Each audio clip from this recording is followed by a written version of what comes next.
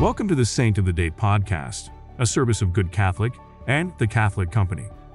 Join us each day as we share the story of a unique saint in 3 minutes or less.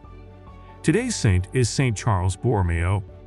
Saint Charles Borromeo, who lived from 1538 to 1584, was born into an ancient and wealthy family in Lombardy, Italy. When his uncle became Pope Pius IV, Charles was brought to Rome to take over several important assignments connected with the Vatican. He was ordained to the Holy Orders at the age of 25 and was later made Archbishop of Milan, a position of high influence in the Church, and Cardinal. He initiated large-scale reform of his enormous and dilapidated diocese, which had not seen a resident bishop in 80 years.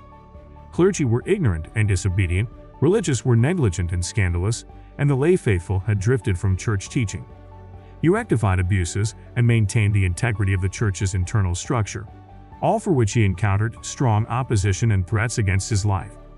He also established hospitals, seminaries, orphanages, and the first Sunday school classes.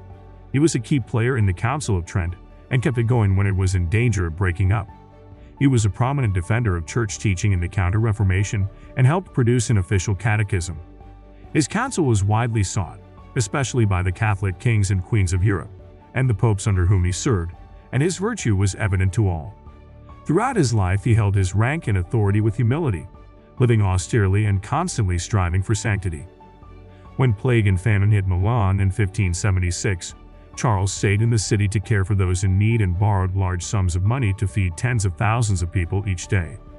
Exhausted from his reforming labors, he died at the age of 46. St. Charles Borromeo is the patron of seminarians, spiritual directors, bishops, and more.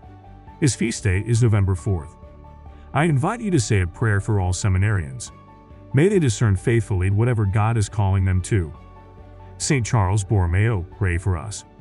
Thank you for tuning in. This is a Good Catholic podcast. If you like what you heard, check us out at goodcatholic.com and make sure to subscribe to our YouTube channel.